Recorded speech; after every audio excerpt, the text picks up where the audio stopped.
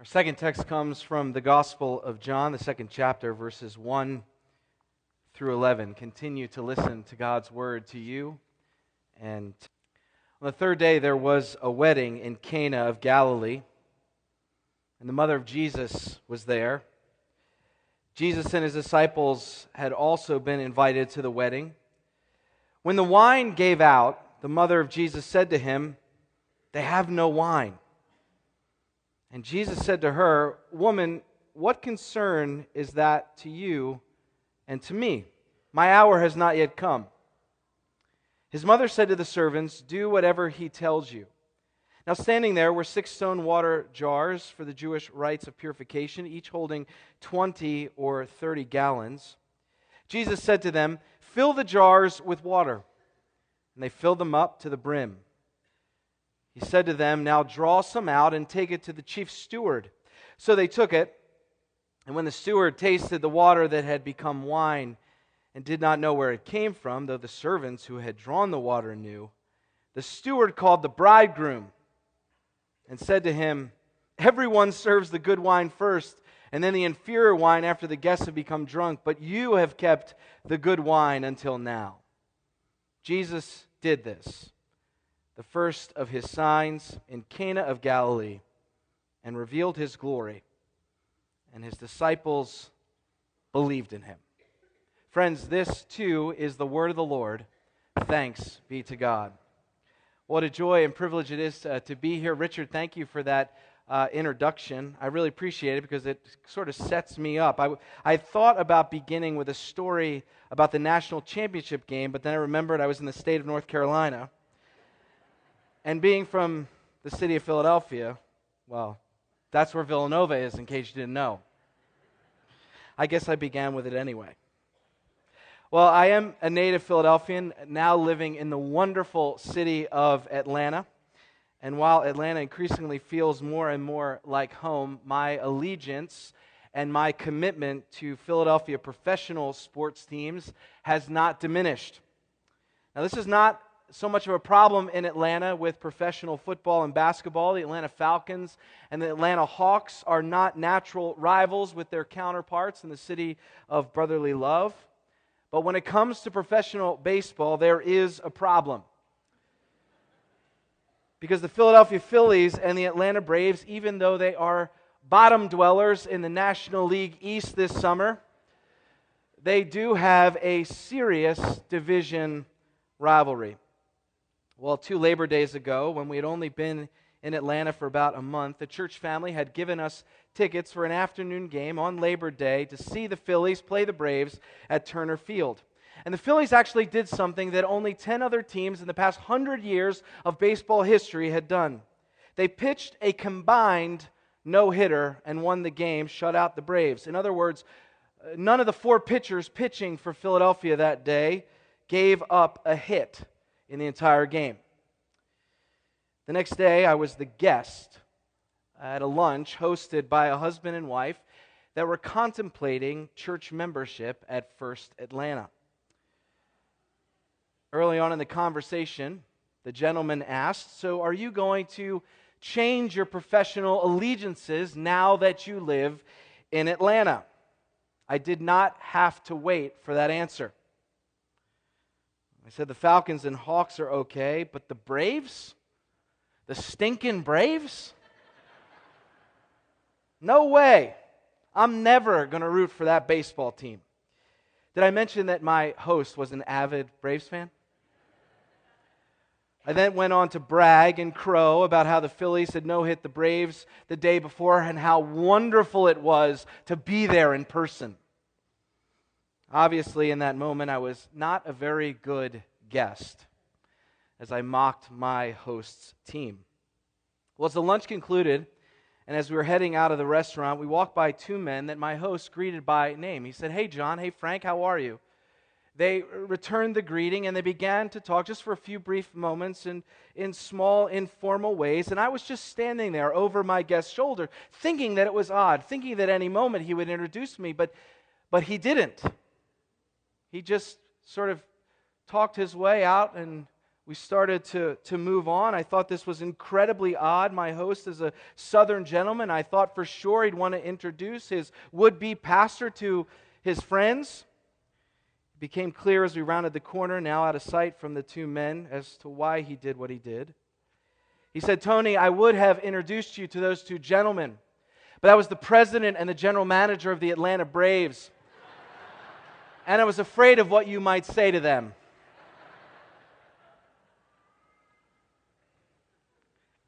That was fair. As I said, I was a bad guest at that lunch. I've since apologized to my host for my behavior. Simple etiquette required much more humility and a much more measured approach when talking about one's sports allegiances. Good guests don't brag. Good guests don't gloat, especially at the expense of their host's interest. My assumption is that all of us have witnessed at some point or have known in our time a misbehaved or meddling or rude or obnoxious guest. I have friends in Atlanta whose home was on a neighborhood house tour. As people were making their way throughout their neighborhood, they would come to their home, they'd look at the architecture, they'd come inside and see the design, and then be on their way. One of the folks who owned the home went down into the basement to get something, and there were two people, a couple, on the tour in their wine cellar, opening bottles of wine and enjoying themselves as everyone else was taking the tour. Those folk were bad guests. Or how about this true wedding story from one of my pastoral mentors? The Irish groom. You know where this is going. The Irish groom is marrying an American. The wedding's taking place stateside. The groom invites his childhood mates from Ireland to fly over and to be part of the celebration. Arriving in the early afternoon on the day before the rehearsal, the friends insist that the groom parties into the night. They insist that he parties into the morning. They insist that he parties into the mid-morning. Finally, they go to bed the day of the rehearsal around lunchtime. They sleep through the rehearsal. They sleep through the rehearsal dinner. And a reservoir of forgiveness from the bride and her father were desperately required in order for that wedding to carry on as planned, which it did. Those Irish friends, they were bad guests. While we're on the topic of wine and weddings, and having just read John 2, 1 through 11, I kind of think it might be appropriate to put Mary, the mother of Jesus, into this category. She's sort of behaving like a bad guest in this scene. Upon discovering that the party has run out of wine, Mary takes it upon herself to do something about it. But remember, Mary is just a guest. She's just a guest. Etiquette would require her to stay out of it, not to meddle, and to leave the business of the party planning in the hands of the host. It's not her job to worry about the wine. Intervention, in fact, could potentially embarrass the host, exposing his lack of preparation or maybe his stinginess in not purchasing enough wine to last the length of the party. Still, Mary gets involved. She gets involved. And her plan to remedy the wine shortage is to get Jesus involved. So Mary says to Jesus, "Son, they have no wine." I imagine Jesus on the dance floor, saying, "Woman," this is not a curt way to respond. It's like saying, "Mom, that's not our concern. It's not our job to worry about the wine. What concern of it is it, rather, to you and to me?" So I think Jesus, right, he understands the etiquette. They're guests. It's not their role. It's not their responsibility. Still, Mary insists to the servants, do whatever he says. And without explanation in the text as to why, Jesus does get involved. The servants heed Mary's instructions and do exactly what Jesus asks them to do, and a miracle occurs. Water is turned into wine. But this is no ordinary wine, right? And this isn't $2 Chuck from Trader Joe's.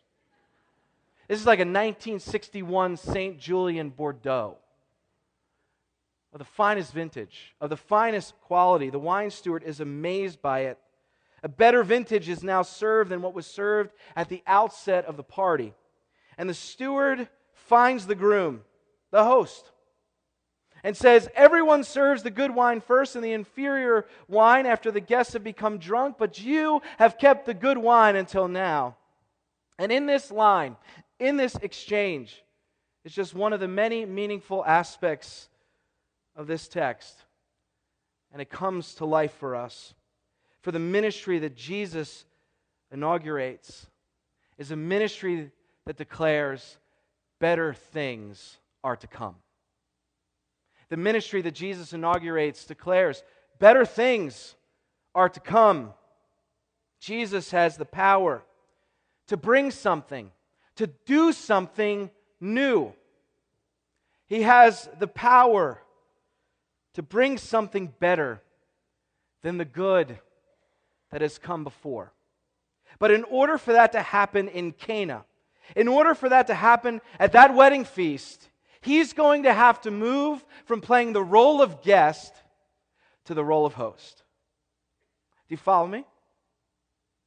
In order for better things to come, He's going to have to move from the role of guest to the role of host. It was the host's job to get the wine, and Jesus steps in and does that job. He moves from being a guest to being a host, and new wine and better wine comes. He'll have to come off the dance floor.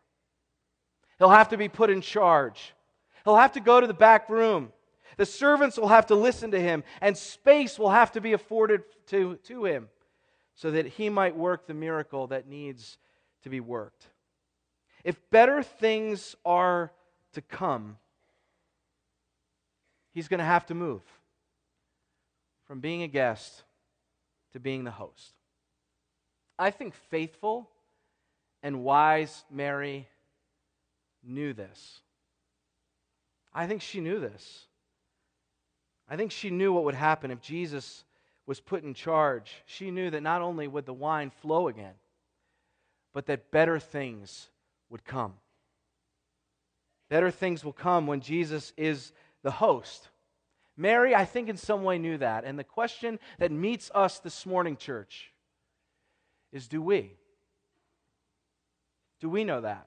In our own lives, in our own churches, that when Jesus becomes the host, better things are to come. There's a member at First Atlanta. Her name is Keenan. She's in her mid-20s.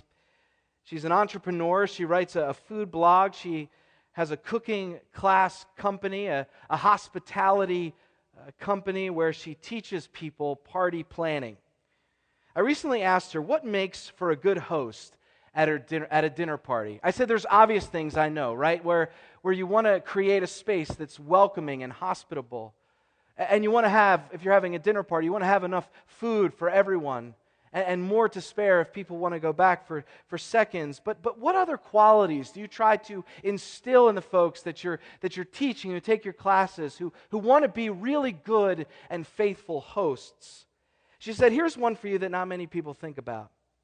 She said, a good host, a really good host, models the expected speech and the behavior they desire from the guests that attend the party. I thought that was pretty good, right? I mean, think about that. Guests take their cue from the host, not only for the logistical concerns of a dinner party, not only what you're going to wear or what time you need to show up, but in speech and behavior. The ways in which the host interacts and the topics that the host chooses to put before the group at the dinner party, the behavior that the host embodies will be observed, will be listened to by the guests, and a good guest will take their cue from the host. right? If, for example, by the end of the night the host is swinging from the chandelier, guests are implicitly given permission to do the same. And they may wind up even doing so. So here's the parallel. If Jesus is the host of the church, and Christians make that confession, if Jesus is the host of our lives, and Christians make that confession, if Jesus is the host of the reign of God that He called the kingdom of God, then we ought to take our cue from Him for both our speech and our behavior. Truth be told, living as if Jesus is the host is far more difficult than living with Him as one of our guests, right? When Jesus is a guest in your life, you can arrange His seat at the table as close or as far away as you want. We can dictate the direction of the conversation. We can choose the topics according to our desires, not His. When Jesus is the guest, we can tell Him when and where to show up. How about in Montreat, 10:30, Anderson Auditorium? Can you be there? And then we tell Him when it's time to go home, when the party's over. We don't need His company anymore. Hey, Jesus, it's Monday morning. Time to go. I've got work, I've got school, I've got my priorities, I've got my passions, I've got my routine, I've got my habits that work for me. I have to live my life. But when Jesus is the host, He tells you where to sit.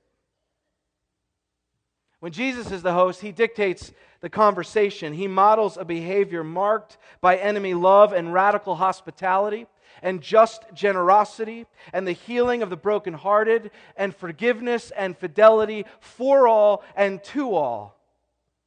If Jesus is the host, we let His conversations shape our conversations. If Jesus is the host, we let His behavior shape our behavior.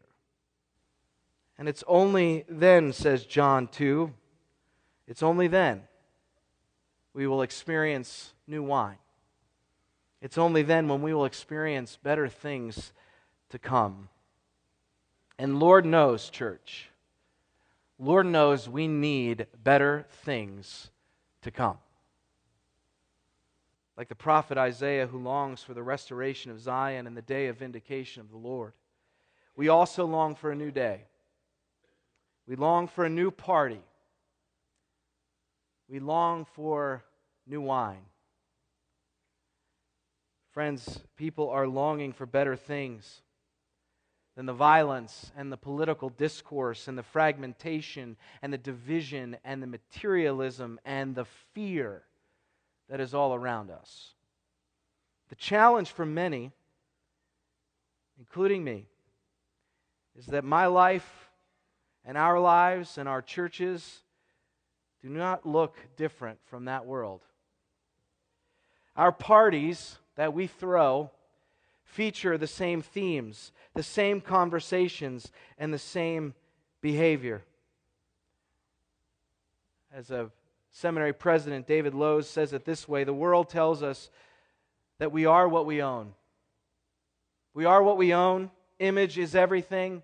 There is not enough, and we should be very, very afraid. I wonder this morning how many of us tell that same story in our churches, or tell that same story to ourselves over and over and over again.